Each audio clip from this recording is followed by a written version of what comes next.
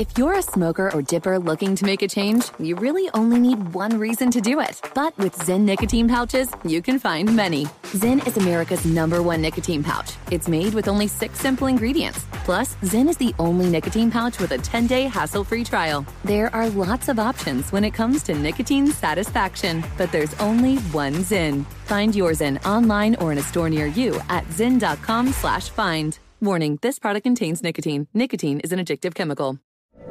From BBC Radio 4, Britain's biggest paranormal podcast is going on a road trip. I thought in that moment, oh my God, we've summoned something from this board. This is Uncanny USA. He says, somebody's in the house, and I screamed. Listen to Uncanny USA wherever you get your BBC podcasts, if you dare.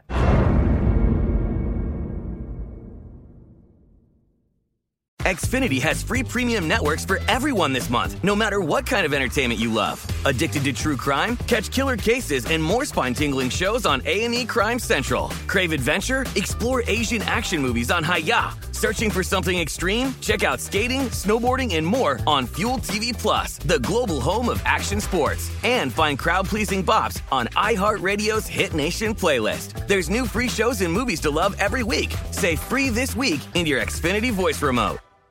Enjoy all your favorite sports like never before at BetMGM. Signing up and playing is so easy. Simply sign up using code Buckeye and receive up to $1,500 back in bonus bets if you don't win your first bet. When you register with BetMGM, you can get instant access to a variety of parlay selection features, live betting options, and the best daily promotions in the business. And with BetMGM at your fingertips, every play and every game matter more than ever. Place your moneyline, prop, and parlay bets with the king of sportsbooks today. Sign up using code Buckeye and receive up to $1,500 back in bonus bets if you don't win your first bet. That's right, up to $1,500. Again, sign up using code Buckeye and receive up to $1,500 back in bonus bets if you don't win your first bet. BetMGM and GameSense remind you to play responsibly. 21 plus and present in Ohio. Subject to eligibility requirements. Rewards are non-withdrawable bonus bets that expire in 7 days. Gambling problem? Call 1-800-GAMBLER in partnership with MGM Northfield Park. That's 1-800-GAMBLER.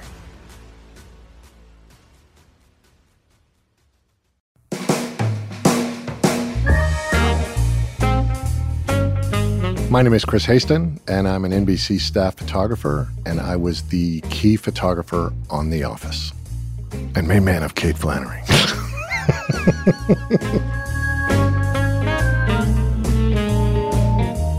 Hello, Office family.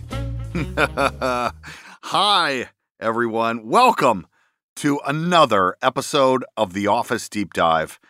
I am your host, Brian Baumgartner. Today, I have a very special guest joining me. He was an essential part of the crew of The Office, and in many ways, he has actually helped shape our memories from the show. He is the reason that we have so many incredible behind-the-scene photos from our time on set, because he was our extremely talented and absolutely hilarious NBC staff photographer. That's right, we're bringing on the incomparable Chris Haston. Now, what? Why are you talking to the NBC staff photographer? That doesn't make sense. Well, Chris was that, but he also has become a part of our family. Yes, that's right. He became the main man of Kate Flannery, a.k.a. Meredith Palmer, who actually makes a cameo at the top of this episode today. Gosh, I love these two. Everyone in the Office community loves these two. Now, in addition to The Office, Chris, having worked for NBC since 1985, has worked on some other shows you may have heard of, maybe. Okay, you've definitely heard of them. The TV he's touched is almost unreal. You know, like Friends, Seinfeld, Fresh Prince of Bel-Air, Community, The Tonight Show with Johnny Carson. He has done it all. But only one show really changed his life. 'Cause, I mean, romantically, right? I will tell you also that Chris also played a huge role in my upcoming book. That's right. Welcome to Dunder Mifflin is coming out November 16th. You can pre-order it on Amazon right now. So go grab yourself a copy. Grab one for your friends. Grab one for your family. Get ready to be blown away. I cannot wait for you guys to read it. And Chris offered so many behind-the-scenes photos that are included in this book. So I'm so excited to talk to him about those moments. But for now, get ready to focus. Get it? Like focus a camera? We're focusing. Well, we're focusing on the man behind the camera. Please give a warm welcome to the amazing Chris Haston, everybody. Bubble and squeak, I love it. Bubble and squeak, I know. Bubble and squeak, I cook it every morning, left over from the night before.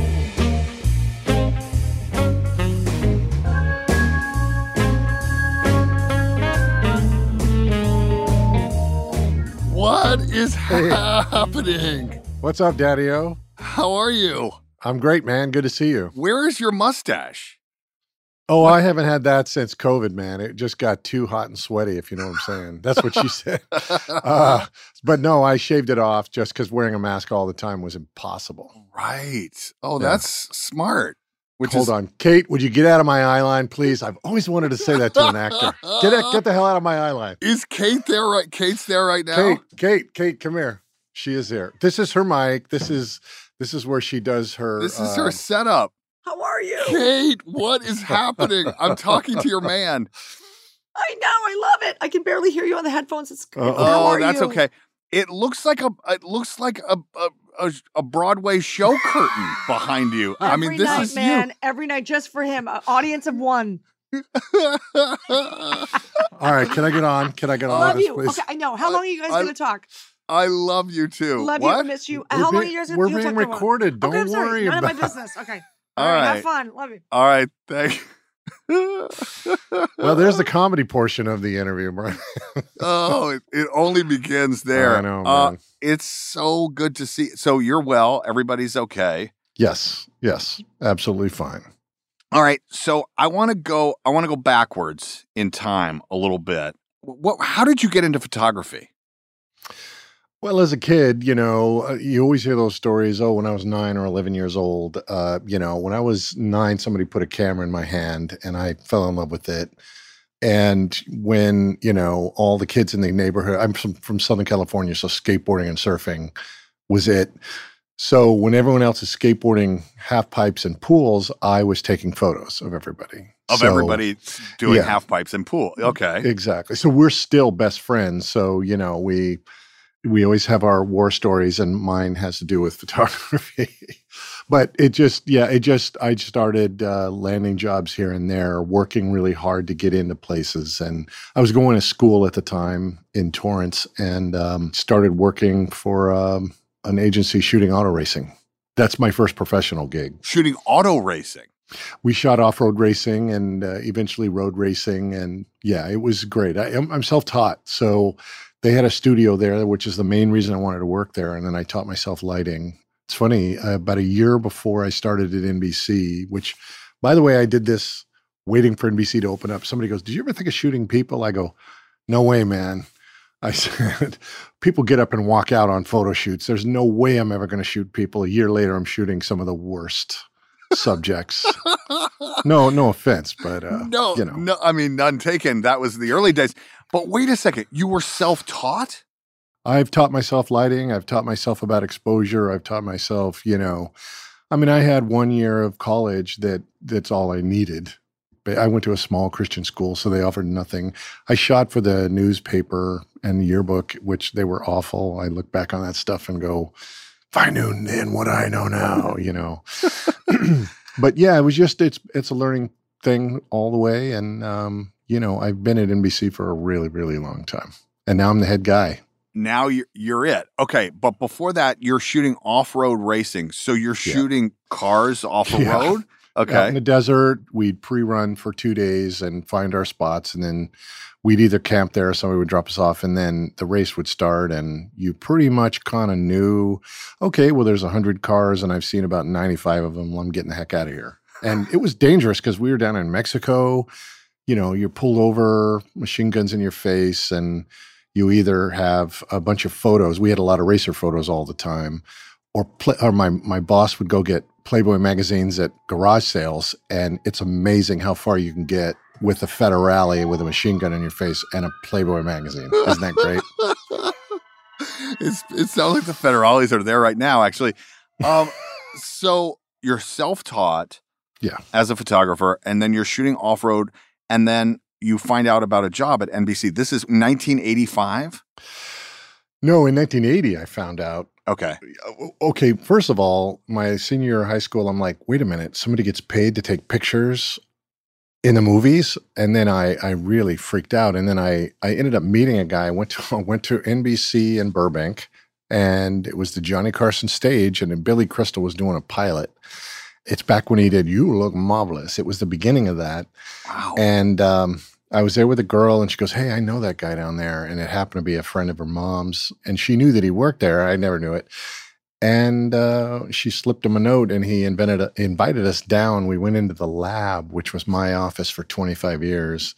And I immediately hit him up. And he's like, after 3 months, he's like, don't ever call me again. And I bugged him every year. I knew something. I knew it was going to happen. And it was NBC the whole time, because that was it. NBC was the network. And finally, after 5 years, they called and said, you still interested? And I went in as a lab guy, wiping everybody's nose and taking out their trash. And again, I go in there and I learn how they do it big time. And what's funny about it is no photographer on staff would tell me, stay out of an actor's eye line. Don't hit on the actresses. Don't do this, don't do that. And I just went and I got to set, and I was a nervous wreck, but I never showed it. And, I've worked on some of the biggest shows in history. Right. What was the first show that you worked on out of the lab? Like when they let you go on set? Well, Punky Brewster, the original Punky Brewster was done on our lot, and everyone was bored with a lot of shows, and this was a kid show. And I knew that there were some old school actors on there, and I thought, man, maybe I can handle this. And they said, go grab a camera and go. And we used to use these gigantic housings that went around a Nikon or a Canon that soundproofed it. I grabbed it and I was fumbling and all that. It was only 36 frames. So you get through 36 frames, and then you got to switch it out. But anyway, I went down there and started doing that, and I'm sure the pictures were awful. And then the second thing was like instantaneous, because they knew I can handle myself. I started shooting the Johnny Carson show. That was a rotation thing. So everybody did it, every fourth or fifth week, however many photographers were in that roster for it. And that was showbiz, baby. That's when I got bit. Wow. Yeah. The Carson show. I mean, I know. Right? I mean, for comedians at the time, appearing on that, and you're back there shooting it. How amazing was that? And not just that, dude. It's like Stephen Wright would come into the green room, and I'd be sitting there waiting for the show to start. And we never shot Johnny's monologue unless it was required or asked by the producers. And like Stephen Wright would be there, and like I'd be like, hey, man. It's just like you're trying not to throw up. And I would always, with the comedians especially, I did it with some of the musicians, but I'm like, hey, if you want me to send you some photos, which, I didn't have the authority to do that in the beginning, but once it was really rolling, I'd send Stephen Wright some photos, and Jeff Foxworthy, God, that guy's such a great guy. He saw me recently. He goes, hey, by the way, I don't hang a lot of stuff in my house, but there's a black and white that you shot of me and Johnny is belly laughing. He goes, that hangs right outside my kitchen, and it's like my Buddha. I touch it every morning. Which, man, that's my payoff right there. That is awesome. Who was the coolest person on the Tonight Show that you shot? Like for you, dude.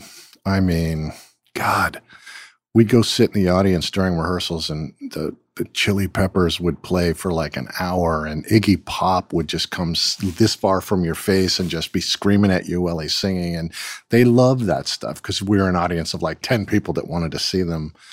I don't know, man. It was, I mean, Jimmy Stewart, you know, Wow. I can't even think. It was all great. So you shot Jimmy Stewart and me. So that's pretty much all I really talk about. I mean, that's kind of right. Yeah. I mean, that's there's nothing in between those two. In addition to the Tonight Show, and you mentioned this before, NBC was it, right? I mean, NBC was the network. TV, which, by the way, Warren Littlefield and I, we were hand in hand with each other, and he calls me his must-see TV photographer. Really? Yeah, because I was there through that whole era, and I was a go-getter and young and willing to just do anything. So, Cheers. You shot Cheers. I shot the end of Cheers. Yeah. I was Leno's photographer when Carson left for the first 5 years, and we flew to Boston, and we were in the Bull and Finch the night it went off the air. But Paramount sent me upstairs above the Bull and Finch to be in a room with the cast while they watch TV, and they go, "You really shouldn't be there, but try and get photos." The finale? This was the finale? They were watching the finale on TV in a hotel room in Boston. It wasn't a big room, and it was really dark, and yeah, it was very intimate. I've been to some scary places, Brian. Well, but that was, I remember that night after the finale, they did the Tonight Show afterward. Yeah. And so you were with them through. There were a lot of photos I did not take that night. I guarantee you. In fact, I'm sorry to interrupt you. I was with the cast all day. I was in a limo with Kelsey Grammer doing business on his way to the State House, and Kelsey wasn't having a good phone call. He was on that phone in a limo behind with the cable, you know, and the door opens and he gets out, and we walked up the steps of the State House for him to bang a gavel. And yeah, I've been in some places, Brian, and there's some other stories we'll tell when we're not being recorded. I'm sure. I remember seeing the cast of Cheers that night on the Tonight Show, and I They were kind of bombed, weren't they? Bombed. That's exactly how it appeared. Yeah. Everyone was drunk. Appeared to me. That is so amazing. And so also you shot Seinfeld, you shot Saved by the Bell, Fresh Prince of Bel-Air, Will and Grace. Yeah. You've spoken to me a lot about Friends. You were at NBC the whole time Friends was on, right? Yep. I did, usually I did the pilot gallery. The gallery there's two types of photography I do. There's unit and gallery. Unit is something that you're on a set, you shoot images that look like they're coming out of the motion picture camera. I take a liberty with that because there's sometimes you don't want the camera on a set. It could be on the floor shooting this wide room shot, but I don't want some actress coming at me going, "That is a terrible photo of me." So I sort of take the liberty of getting better pictures that way. But the gallery stuff is kind of the rock and roll stuff. And I have been fortunate to do several years of galleries of the biggest shows on NBC. Wow. And the galleries are kind of pre-set up shots for those listening. That usually happens right before a season starts. You'll shoot the cast in various poses that'll be used for publicity and marketing throughout the year, right? Correct. Yep.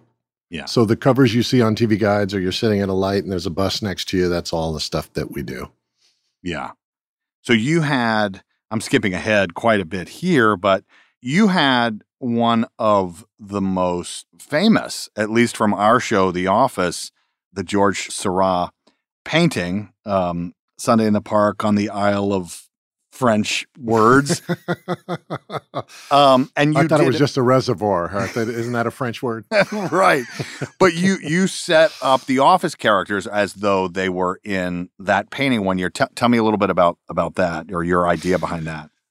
One of our top designers at NBC is named Sean Serio. He's an award-winning guy. It was his gig, and he always gets the real cool gigs. So we got together, and I took the original painting, not the original, but, I took that image and sort of traced over, and I took out a couple people or added a couple people, and I placed everyone where I thought, with Craig Robinson in the hat, or Jim and Pam walking in with the umbrella, or Kate, with the drink in her hand. So we sort of designed all of that. We pretty much shot everyone singly, except Jim and Pam were there together. And you guys were amazing because you look like you're there with a bunch of people. That's the beauty of photography, man. It's nothing but a big fat lie. And production, everyone can't just stop what they're doing and walk off set. Right. So we did everybody one at a time, and I had plenty of time with you guys. We had a really good time. Yeah. Yeah, we did.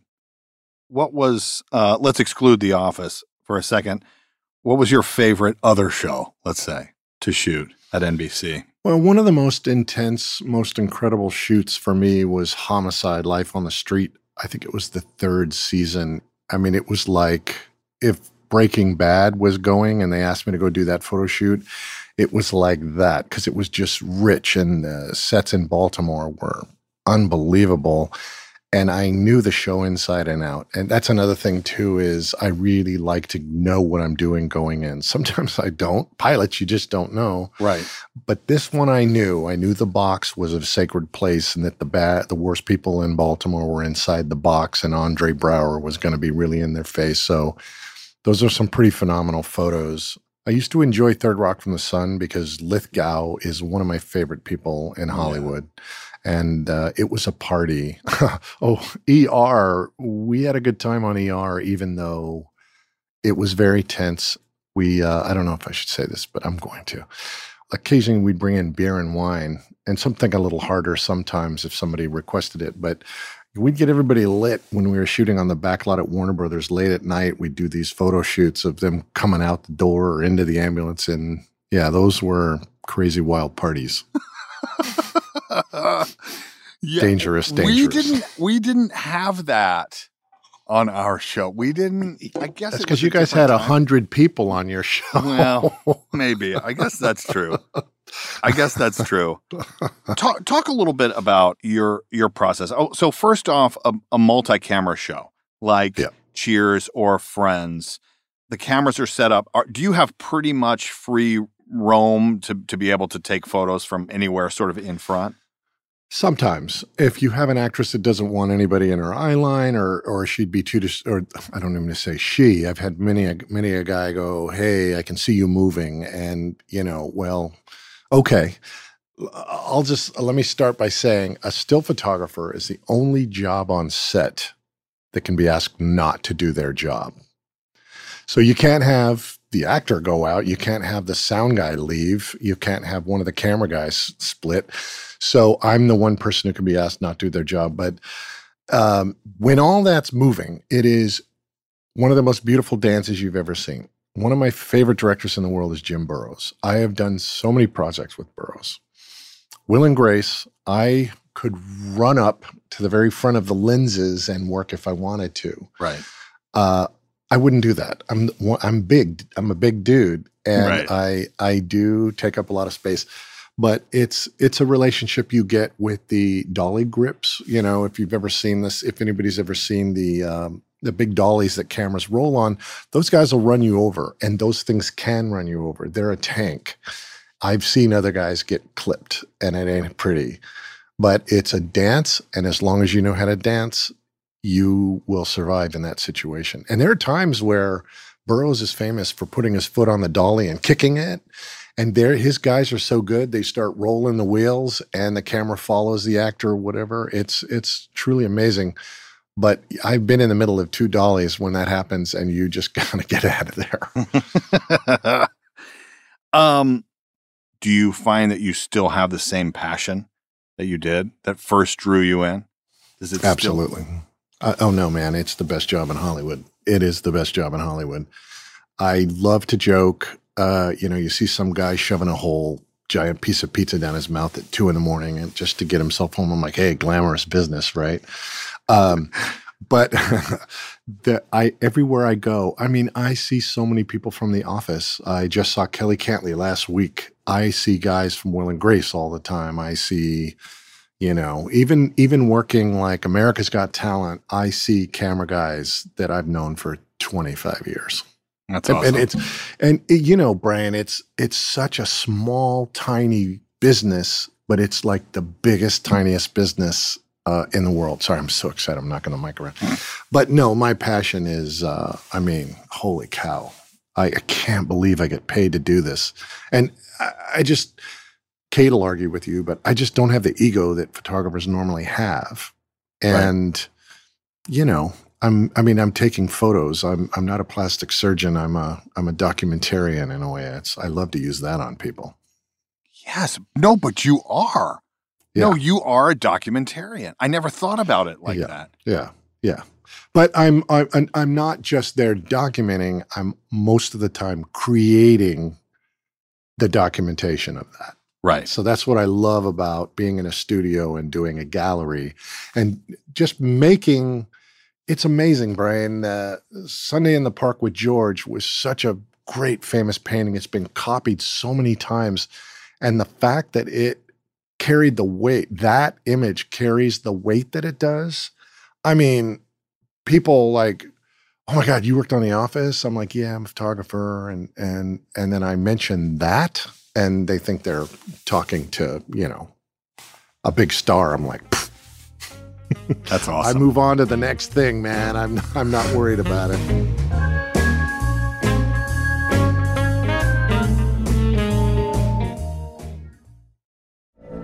From BBC Radio 4, Britain's biggest paranormal podcast is going on a road trip. I thought in that moment, oh my God, we've summoned something from this board. This is Uncanny USA. He says, somebody's in the house, and I screamed. Listen to Uncanny USA wherever you get your BBC podcasts, if you dare.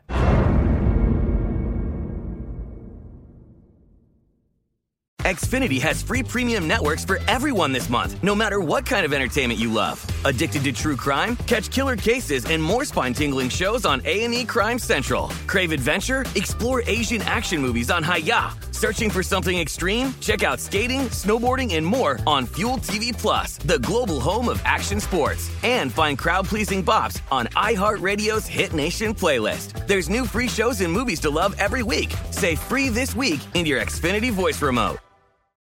The journey to a smoke-free future can be a long and winding road. But if you're ready for a change, consider taking Zyn for a spin. Zyn nicotine pouches offer a fresh way to discover your nicotine satisfaction. Anywhere, anytime. No smoke, no spit, and no lingering odor. Ready to start your new journey? Get in gear with the Zyn 10 Challenge. Enjoy Zyn nicotine pouches for 10 days and discover a fresher way to experience nicotine satisfaction. Anywhere, anytime. Here's how to get started with the Zyn 10 Challenge. Simply pick your strength and varieties online and check out. Once your Zyn nicotine pouches arrive in the mail, enjoy pure nicotine satisfaction at your leisure. After your 10-day trial, let us know what you think. If Zyn isn't for you, no hard feelings. It's that simple. Order online at Zyn.com, that's ZYN.com, to start your new journey today with the Zyn 10 Challenge. Warning, this product contains nicotine. Nicotine is an addictive chemical. The 2024 presidential campaign features two candidates who are very well known to Americans. And yet, there's complexity at every turn. Criminal trials for one of those candidates. Young voters who are angry. The Campaign Moment podcast from the Washington Post gives you what matters. I'm Aaron Blake, and I'm covering my 10th election cycle. My colleagues and I have insights that you won't find anywhere else. So follow The Campaign Moment right now, wherever you're listening.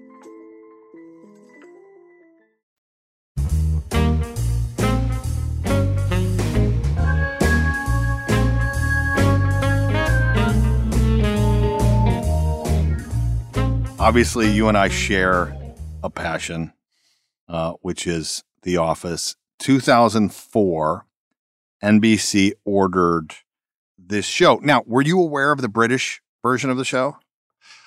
You know what? When I heard this was coming at us, I watched the British probably in a day or two, I watched it all. And I watched it 3 times only because it was so frustrating and I hated it so much. I'm like, I don't get it. And then once I started watching it and the characters grew on me, then I loved it. The reason I watched it so many times to get it is because I had worked on 50 British shows already that they were trying to make here that failed. Right. By the way, I shot the very first images for the gallery, which we can get into if you want. Yeah.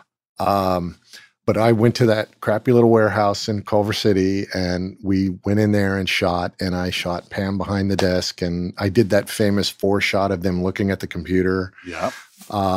So we show up and we had an art director who was a very he's a very showbiz guy. His name was Jim. And Jim had this very thunderous voice who whatever Jim said, Jim wanted, and Jim was going to get. So we get there, and Greg Daniels is there. Okay. And he's walking around, and I was confused. I mean, I okay, you're going to shoot this. They're all going to be looking at the monitor. And, normally we're having them look into the camera so we can identify them and, people connect with them. And then Jim Vincent's there, and he goes, all right, hey, you, and he points at John. He goes, you look at the camera, and out of nowhere, Greg flies in and he goes, if anybody looks at this camera, the photo shoot is over, because it was so new in the process that I don't think we wanted to give up any secrets and or break that fourth wall for the photos, right, because we weren't quite there yet. And this was our first group shot. And I completely was with Greg. He knew what he wanted. If I could jump ahead real quick, there were times where we would have a real secret or something that they did not want to go out. I developed a relationship with Greg and the producers, the whole show, where I would shoot it and we would tag it so it wouldn't go out. Like, I knew, people know that Steve was in the finale, right? Can I say that? Yes, finally? yes. Oh, thank God. But I was probably one of 5 people that knew that morning. They warned me, which is the greatest thing ever. If somebody doesn't warn you, like Carson show, they'd never warn us. There's a big giant thing that's going to fall down and just miss his head. It's like, you'll miss the shot if you're not ready for it. Right. So I was standing just off camera when he says, I can't be your bestest mensch. And I heard Steve walk up, and I'm just like, oh my God, this is it. I can't tell you how many of those moments I've actually been there for. So to know that, and I didn't even tell Kate, I didn't tell a soul, because that's the way I am, man. I'm like, if you tell me something no one's supposed to know, no one's going to know it. If the network's not supposed to know about it, there only one person at the network's going to find out, my editor, and I'm going to say, this doesn't go anywhere until it airs, which is kind of powerful, but I never thought I'd have that kind of power. So wait, when you got there that day, you knew he was going to be there, and they said, don't release. Not right away. Not right away. I think when I was geared up and walking on a set, actually, I did see him when he walked up to the house. So, I probably knew about 5-10 minutes before he walked up. So I think when he landed, they said, Steve's here. Right. Be ready. So. Wow. And by the way, I want to say one other thing, and I love telling people this. When we're on the set there, that very first day, when Greg said nobody looks at the camera, I had worked at least 10 pilots with Carell. And I worked on some of the most amazing things with him. And when he walked up, I jokingly said to my crew, you guys, Steve Carell's in this, let's pack it up. We're getting out of here. This ain't going anywhere. And he got a really good laugh out of it. Steve and I always had the tightest relationship because I had known him for so many years. And if I needed something, if he needed something, I was always welcome into his trailer, which was the coolest trailer in Hollywood. And, it was a good relationship to have with him. Right. Such a great guy. Right.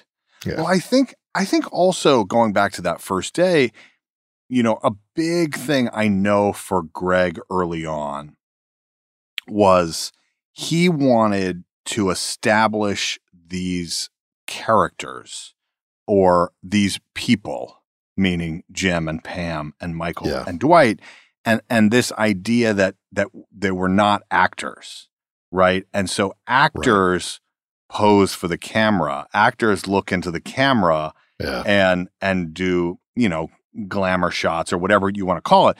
Whereas if you're a bunch of people at a mid-level / small regional paper company, you wouldn't look into the camera. You would be doing what you're doing and hoping to capture it. That's really fascinating to me that it started even before we started shooting the pilot when you were doing the gallery. That's amazing. Yeah. So you'd shot like 10 pilots you mentioned with Steve Carell. Was there anybody else from The Office that you had shot prior to The Office? Yeah, I was on a pilot one time, and we're working in this great old school building near downtown, and I walk in, and there's these two geeks that are there. One of them is playing a robot, one of them is playing the robot's friend, and it was a pilot. And I treat pilots the same. You get in, you do your thing, and get out. And this one guy comes up to me and goes, you know what I'd really like for you to do? I'd like you to do this, that, and the other. And I turn to him and I go, look, pal, this is a pilot. If this show's picked up, I will kiss your ass and do whatever you want. And it was Rainn Wilson. Are you serious? It was his very first pilot he ever did. And what? To this day, when anybody's introduced to me by Rainn, he goes, this guy shot me on my very first pilot. And we never have talked about me telling him that, but he respected me and he went with it at that moment. Right. Now, wait, but let me ask you this. So you were there early on. Did you like the show? I was worried. I was worried at first because like I said, I'd been on so many shows that didn't think it worked. And I felt that the first 2 episodes of The British Office were so British. And I worried that, oh, wait a minute, this is just like it. But I didn't understand. And of course, since then I have found, I know how brilliant all of our top-notch people were, like all of our above-the-line people were. And I've grown to really open up my eyes now when I go on set, like those guys are geniuses. Greg Daniels is a genius, a fearless genius. And it was breaking my heart even back then that it was, 6 episodes. And right. We might give you 1 more episode. And when I see that now, I scream at people. Yeah. I'm like, are you guys going to do how many episodes? Well, they're adding 3 more. I'm like, oh, how dare they? Don't they realize they're sitting on a gold mine? Yeah. Now, on The Office, there were 4 walls, which there usually are, and a space. Yep. There was no place to hide, and because of the way the show was shot, the camera's moving around all of the time. So there is a huge dance between, a lot of times, really 3 people, excluding yourself, are in the space. There's a boom operator, you've got mics on people, and you got 2 camera guys who are swinging the camera around. And so then into that, they bring your big behind. Like, where? I'm so glad you asked this question. Yeah. So how do you, it's one thing. How do I fit in? Yeah. There's one thing to have this huge dolly that, if you stay behind the dolly, they're not going to shoot you because there's an audience behind you and everything else. But in this, you're having to learn the dance along with the camera guys and the sound guys. How different was that for you doing your job on our show? Well, Brian and I, we occupied the same 3-inch square on every floor, and that's hard to do. At least Brian the sound guy. Brian, our sound guy, who's an amazing mixer now. But he and I were in the same spot, and when we were in a corner in that conference room or something, that conference room was 10,000 times smaller when you got to photograph it. We just managed, and Brian, he just jokingly rolled his eyes every time he saw me, and I'm very gracious, and I ask permission. I would always ask Randall or Matt if I could be, in a certain place. And I managed. Again, that's where a longer lens will come into play, and you're able to sort of get in. And I'll try to do 2 passes on every scene. I'll try to go wide and include everyone. And then I try to get, if it's an argument at the copier or Pam's talking to Michael at the desk, I'll go in tight on that with a longer lens. That's easy to get. Randall God bless that guy. Him and Matt, man, those guys are the two best I've ever worked with. Sorry for all you other guys I've worked with. But like, I learned this on ER, where there was a little sort of island in the middle of the emergency room. And when they were on a handheld, they would do whips. And I was okay. And there I watched. And if I saw him open his eye, I knew he was coming that way.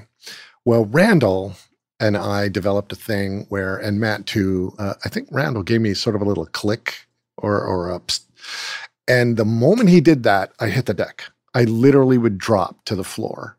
And Matt would actually whip through me. He didn't care. Like, because, a whip, you're not even going to, even if you stop the frame on your recording, you're not gonna see anything. I'm just I wear black all the time. So it's just a black, white. Interesting. But it was, and that makes you feel like a rock star. That makes you feel like, man, I am on the best set in Hollywood and I'm here making it happen. Yeah.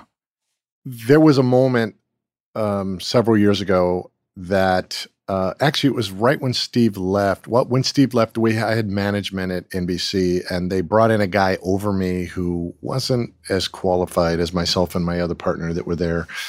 And so they were making life difficult. So some of the rock star stuff was taken away from me and the galleries were being done by this other guy. And the new season was coming along and, I don't pay attention to anything until they're like, okay, we're going to do this shoot. So I knew the Office shoot was coming up, though. That was the one I knew was coming up. And then John and I had a conversation, and he told me that he said that unless Chris Haston does this gallery, we're not doing it. And that, my friend, is a powerful producer on a show. And that, my friend, is somebody I will take a bullet for. And if he needs me to do anything in life, he can call me at any hour and I'll be there, because that was a true friendship move. And Krasinski, man, I'm so glad he's such a huge rock star now and won't talk to me. I'm kidding. No, we talked recently. That's amazing. Yeah, we talked recently about something. So yeah, that's amazing. He's a class act. He really is. Yeah. Yeah. Just so you know, I would have done whatever they asked me to do, whether you were there or not, just to be clear. Okay. You talked about your relationship with Steve. You've known him for a while. How accommodating was he to work with throughout his time on the show? He was probably the most intense. And he is a big movie star by the time things really started rolling. In fact, he might have been the only one. Yeah, I was, here's an example. I was in his office once. I was between Matt and Randall, and Brian was somewhere with his boom, and I hadn't watched the rehearsal. Sometimes I don't want to be in a tight little space like that for rehearsals, but I didn't know he was going to cry in the scene. I don't even know if he knew he was going to cry in the scene in the beginning. And that soundproof housing wasn't 100% soundproof housing. So it was like, click, click, click. And it was, you could barely hear it. But a man who has to cry on cue, he heard it. And he didn't even look up, but he just goes, Chris. And it's like, you might as well hear that out of a foghorn. It's like, Chris. And I'm like, I'm so sorry, Steve. And all you can do is apologize and leave and just, save face. I mean, trust me, man. There are other actors who are like, if I told you once, it's like, well, you haven't told me once. There was somebody else on the show later on, but I'm not going to mention his name. But they'll really let you have it. And so unfortunately at this point, the room is so small. Matt has to get up off of his box, turn. Brian has to get out of the way so I can get the heck out of the room. Oh, God. So it's humiliating. It's humiliating. But you know something, Brian? You can't take it personal. Right. It's hard not to. But it's just a job. So that's just the way I've looked at it. Yeah. It's your job, and don't take it personal, and you'll be fine.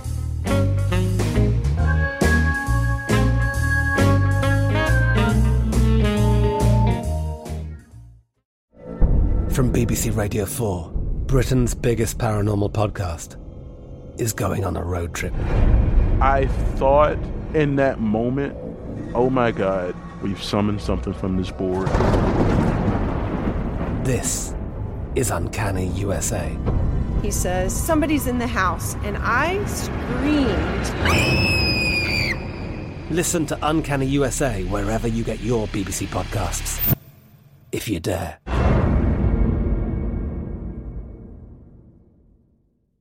Xfinity has free premium networks for everyone this month, no matter what kind of entertainment you love. Addicted to true crime? Catch killer cases and more spine-tingling shows on A&E Crime Central. Crave adventure? Explore Asian action movies on Hi-Ya. Searching for something extreme? Check out skating, snowboarding, and more on Fuel TV Plus, the global home of action sports. And find crowd-pleasing bops on iHeartRadio's Hit Nation playlist. There's new free shows and movies to love every week. Say free this week in your Xfinity voice remote. If you're a smoker or dipper looking to make a change, you really only need one reason to do it. But with Zyn nicotine pouches, you can find many. Not only did Zyn create the first ever nicotine pouch, we're still America's #1 choice for smoke-free, spit-free nicotine satisfaction. It could be because Zyn is made with only 6 simple ingredients, including naturally derived nicotine salt. Or maybe it's because Zyn is the only nicotine pouch with a 10-day trial. For anyone worried Zyn won't cut it like traditional tobacco, just ask one of the millions of people who have achieved lasting change. You have lots of options when it comes to nicotine satisfaction, but there's only one Zyn. Find your Zyn online or in a store near you at zyn.com/find. That's ZYN.com/find. Warning, this product contains nicotine. Nicotine is an addictive chemical. The best conversations I have with my colleagues are the ones that happen when no one is looking, when we're not 100% sure yet what to write. Hopefully, having conversations like this can help you figure out your own point of view. That's kind of our job as Washington Post opinions columnists. I'm Charles Lane, Deputy Opinion Editor. And I'm Amanda Ripley, a contributing columnist. We're going to bring you into these conversations on a new podcast called Impromptu. Follow Impromptu now, wherever you listen.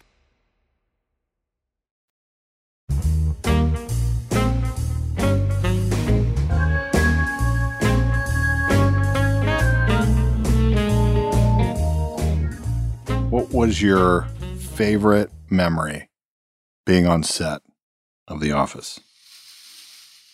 I was afraid you were going to ask me this because I know you ask so many people this question. One of the funniest things that happen on a regular basis, Kate loves the fact that I hung out in the fake men's room. But the fake men's room was the route to the real men's room because there was no back wall. And I'd be sitting there editing on my computer or whatever. And Leslie David Baker did it 10 times if he did it once. They opened the door like, oh, sorry. I'm like, I'm not taking a shit here. Dude, the restroom's right there. Keep going. You know what? I hate to be so cliche, but it's like any day I walked in the door there, man, it was a good day. And then, of course, you know, in the middle of the second season, Kate and I hooked up. So it's like I had a place to eat my lunch now. You know what I mean? Right. How did this start? Like, was there a moment? Was there music playing in the background? Or did someone capture it on film? I'm just wondering. You know, she kept inviting me to see The Lampshades, her comedy act, which is absolutely brilliant. That's Kate Flannery brilliance all the way. And I was, you know, I'm invited all the time. Hey, I got a band. You want to come see my band? And I'm like, yeah, whatever. But she kept inviting me. And one night I was going to be at this club in Hollywood to see some other girl and just somebody I was hanging out with. And then I said, well, I'm busy on Saturday. And I go, well, what time? Because the thing I was going to was later. She goes, 8:00. I go, oh, I can make that work. And I go, where's it at? She goes, right on Hollywood Boulevard. I go, where on Hollywood Boulevard? She goes, it's an Improv Olympic. I go, that's where I'm going to be at 10:00 tonight, that same night. I said, this is meant to be. And we, you know, it's funny. She knew I had kids. She didn't know if I was divorced or married. And after the show, we went and got a drink, and 5 minutes in, I'm like, you and I should be dating. You said that to her? I am not that smooth. I had never said that to anybody else, but I had connected with her in such a way, and I knew she was brilliant. I think she was very attracted to me. She invited me a lot. And, to the lampshades? Yeah. She invited you a lot. Yeah, like every time she used to do it every Saturday night. So, right. But I think the one moment that we first had eye contact is I used to go around like for almost every time I was there, I would do portraits of you guys, just because that's always really good filler if they're going to do a story or whatever. And I think this one time, I don't know if you remember, but it was the Christmas episode of TV Guide. They were going to do photos of everybody, because the show was picking up steam. Sure. And there's a picture of her holding up a Santa Claus doll, and other times I got her pulling a bottle of vodka out of the thing, looking up at me, and just she was adorable. And it's funny, I met her as Meredith, and then I saw her as her character on stage, and I'm like, and my friend's like, look at her, and I'm like, take it easy, take it easy. And then she comes out walking like Kate Flannery. I'm like, now we're talking. That's why 5 minutes and I go, you and I should be dating. You said that to her. That is amazing. Apparently, a recent interview she said that the two of you were like Jim and Pam because you worked together but didn't start dating until the end of season 2. Yeah, that's about right. Yeah. But she was never as mean to me as Pam was to Jim. Just kidding. Oh. I'm just talking storyline here. Yeah, no, exactly. Jen is a lovely woman. Exactly.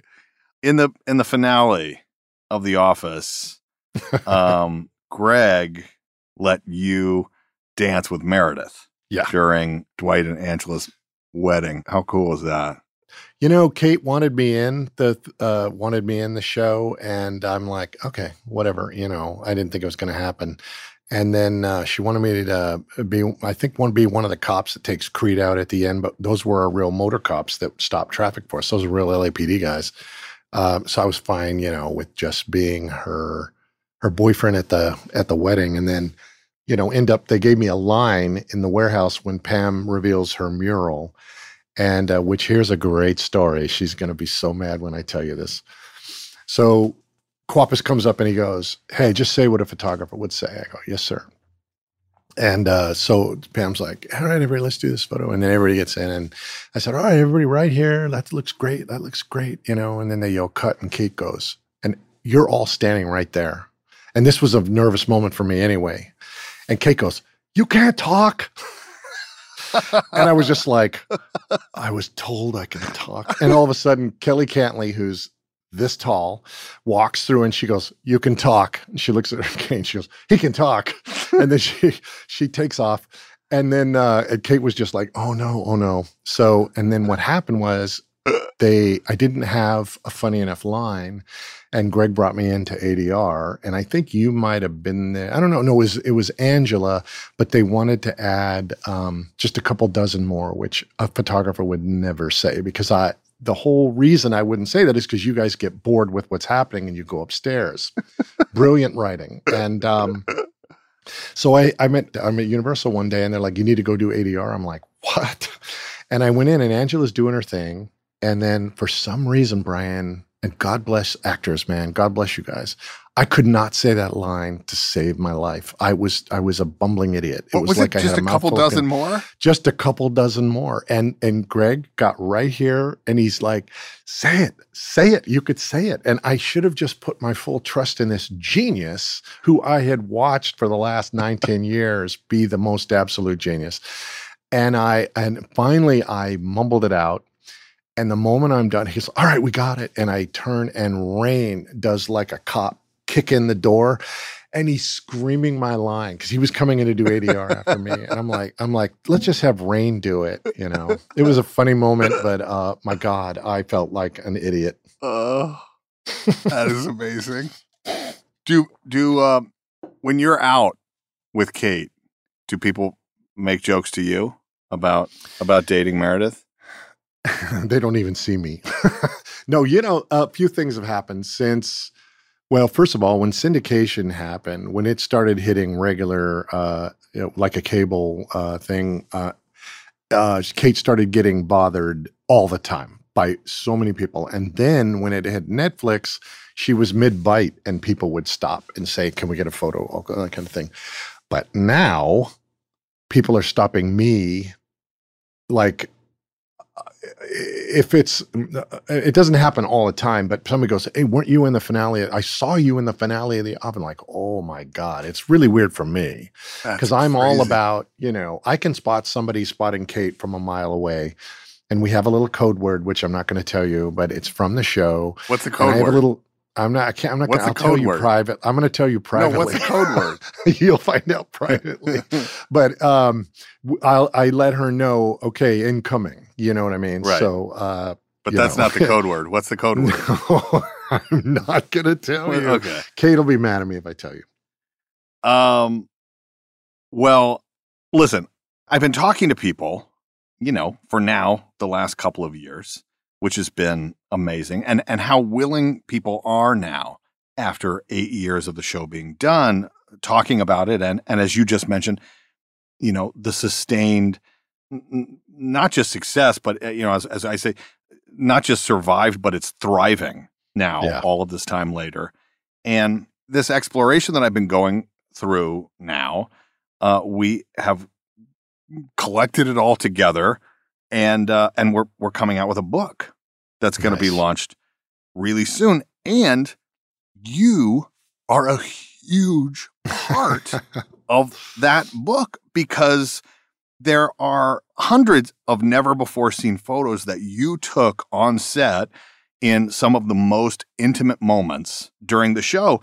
So when we started talking about photos for the book, I went, wait a second, there was a cast book that I understand you helped put together at the end of the show that was it was one of those things like right in front of me the whole time. It's like right in my living room on my coffee table. It has been for the last 8 years. And so I started looking through books. How did that come about, that creation of that amazingly beautiful book? That happens a lot. Like when Will and Grace was wrapping up, I did that. Almost every show does it now, and I think that is the greatest gift you can get as a wrap gift. I mean, that's the great thing about being a photographer in general. Like even if you're at a party or an event, you're going to talk to every single person in the room. That was my chance to work with every person, and a lot of people try to ditch you and not, but I was pretty sneaky and I was able to get people. Yeah. But yeah, that's always something really fun to do. It's so much work, especially at the end of a run. But yes. It's like what you're saying right now. It's like, it's unbelievable. Well, it's all right there. It's so beautiful. And so for, the last 8 years when people, come over to my house and we're talking about the show, always refer to the book and they look through it and they're like, oh my God, I can't believe you have these photos. Well, now everyone in the world can't come to my house to look at my book, but now so many of these photos are going to be in this book. And so I feel like Conan O'Brien here, but we're going to play a little game. Okay. All right. We're going to play a little game. Describe that picture. Hashtag copyright, hashtag Brian Baumgartner, hashtag The Office Deep Dive. I don't know if that covers it, but I'm going to make these photos available on my Instagram so other people can mention it, but I'm going to show you a series of photos, and this can be fast round. You can say one word. You can describe something that you remember from some of these iconic photos of the show. So the first photo, Steve Carell sitting at what looks like a dinner party with the St. Pauli girl, light up thing behind him. That sign was so bright, man. It was so bright, which was the joke, but in a still, you want the actor to look good, so the sign's blown out. That was one of the most unforgettable nights of my life. I can't even believe how hard we laughed. And that's hard when, as the photographer, man, there were tears. Just my whole shirt was wet from just laughing so hard with that stupid TV, the plasma TV. TV. Yeah, but this was intense. If I had one word for this, intense, because that fight was intense.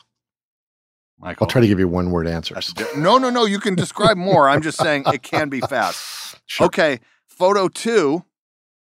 Oh, Jesus Christ. Meredith with intense. Confusing. Because there was never a reason in the episode of why her face looked like she was dropped into a pizza oven. Okay, so go ahead. You can say this is her. Go ahead. Yeah, so there was she got, was it sunburned or? Sunburned, right? It's extremely sunburned. And we even did a big shot. I hope to not ruin another photo, but there's a group shot in the warehouse and she looks like this. And there was no explanation why, because the storyline was cut. So I think valuable lessons were learned during this episode that, if you have something like this, you better back it up. Yes. Is she just as beautiful there as the moment you met her? Beauty is skin deep, Brian. Oh my God. No. That's she's lovely. She's lovely. All right. Photo 3. Okay. A group of people. Oh yeah. Around a giant 100. Tell me about this. I think Phyllis's hair speaks for all of us. It was so hot and dusty there. We were out at the Calamigos Ranch, I think, and you guys, usually when they cut a cake like this, they're telling you about your next pickup. Right. And that might have been what happened this day. But all I know is I never got any cake. You never got any cake. And a gigantic cake like that, I never did. This was the celebration of the 100th episode. Huge milestone in a show. Huge. I've been there for hundreds of them. Yes. Company picnic. Yeah. And you see Greg there cutting the cake. But yes, we were all very, very, very, very hot sweaty out there in Malibu. All right. Picture 4. Oh, Jesus. Yeah. That was scary. Will Ferrell dunking a basketball over me sitting on the ground. What do you remember about this day? You know what, Brian? I'm not bullshitting you, but I could have easily shot that in a way to see his face, but I wanted you in there looking like you're about to get crushed. Yes. But yeah, this was the shot to me, even though he used his right hand and covered his face. That was a pretty crazy day. Yeah. That was a classic Will Ferrell day where you keep checking yourself, like, is this really happening? Yes. He's amazing. He is amazing. All right. This picture here, picture 5, this is our final Very table last reading. Yeah. That was, I was crying as hard then as I was when Steve left, but just seeing everyone's emotion and everything else. And a lot of you guys held it together. But again, I've been at a million of these things too, a million of the last table read. But this one, man, this was like, finding out that your grandparents are both going to die or something. I always feel that way at the end of a show. It's like there's a death in the family, but we're still going to see each other down the road. But it's always that sad. Yeah. Yeah. And a lot of people have this photo. Yeah. Well, Chris Workman called me and said, hey, I'd love to do this gift for the cast.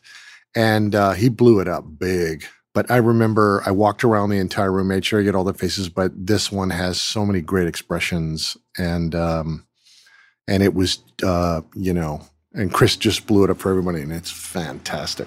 I'm sure it's hanging in everyone's house.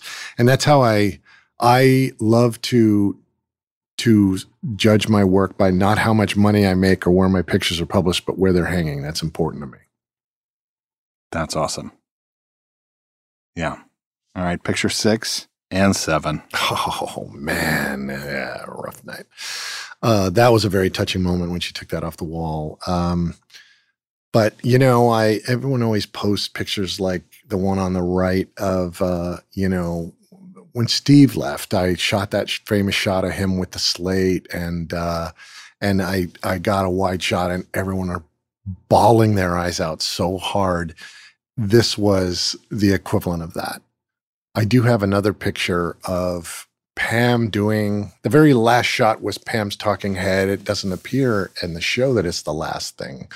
I think her taking the picture, no, it's us by the tree outside, right? But anyway, I was outside of the conference room, and I have a photograph of everyone silhouetted watching that final Have I not sent that to you? It's everyone watching her talking head through the window of the conference room. It's a beautiful shot. I haven't seen it, but I'll send it to you. I'll send it to you. Yeah. Chris, thank you so much. Oh, my pleasure. For talking, for being so candid and open about your experience, not just on our show, but your time at NBC. I appreciate you and your friendship. So thank you so much for coming in and talking to me. My pleasure. And my pleasure. Yeah. Onwards and upwards to the next show, right? To the next office on NBC. I'm not sure if anything will rise to that occasion, but we'll see. All right. Thanks, buddy.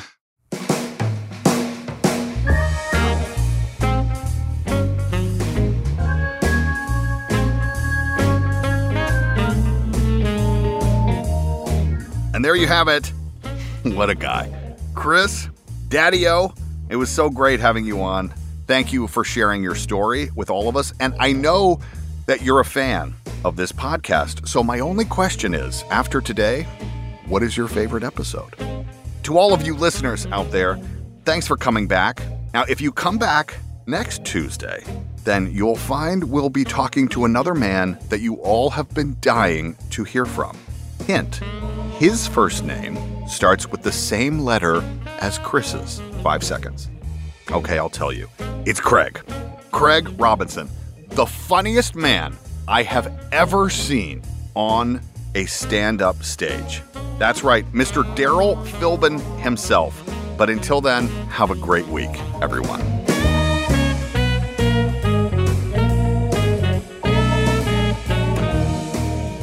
The Office Deep Dive is hosted and executive produced by me, Brian Baumgartner, alongside our executive producer, Ling Lee.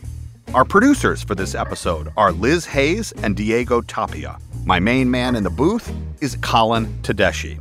Our theme song, Bubble and Squeak, performed by my great friend Creed Bratton, and the episode was mixed by Seth Olansky.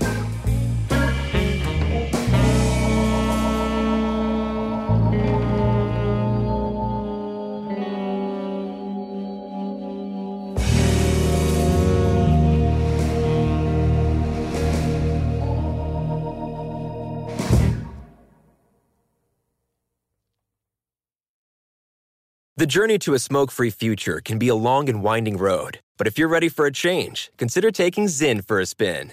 Zyn nicotine pouches offer a fresh way to discover your nicotine satisfaction. Anywhere, anytime. No smoke, no spit, and no lingering odor.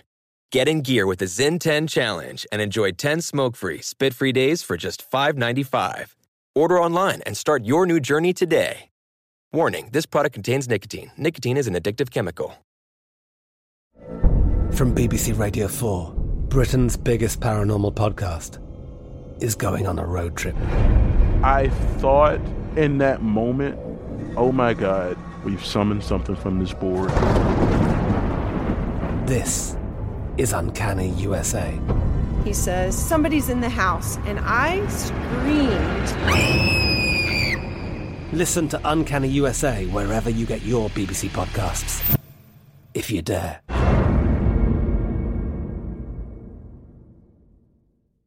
Xfinity has free premium networks for everyone this month, no matter what kind of entertainment you love. Addicted to true crime? Catch killer cases and more spine-tingling shows on A&E Crime Central. Crave adventure? Explore Asian action movies on Hi-Ya. Searching for something extreme? Check out skating, snowboarding, and more on Fuel TV Plus, the global home of action sports. And find crowd-pleasing bops on iHeartRadio's Hit Nation playlist. There's new free shows and movies to love every week. Say free this week in your Xfinity voice remote. Whether you're a savvy spender maximizing your savings with cashback rewards, a thrifty rate watcher seeking the lowest interest, or a travel enthusiast looking for extraordinary perks, Kemba Financial Credit Union has a visa to complement your lifestyle and unique needs. Apply today at Kemba.org to unlock a limited-time 2% cash back on purchases and pay 0% interest on balance transfers for an entire year with a new visa from Kemba. You deserve a card that works for you. Restrictions apply. Offer ends June 30th, 2024.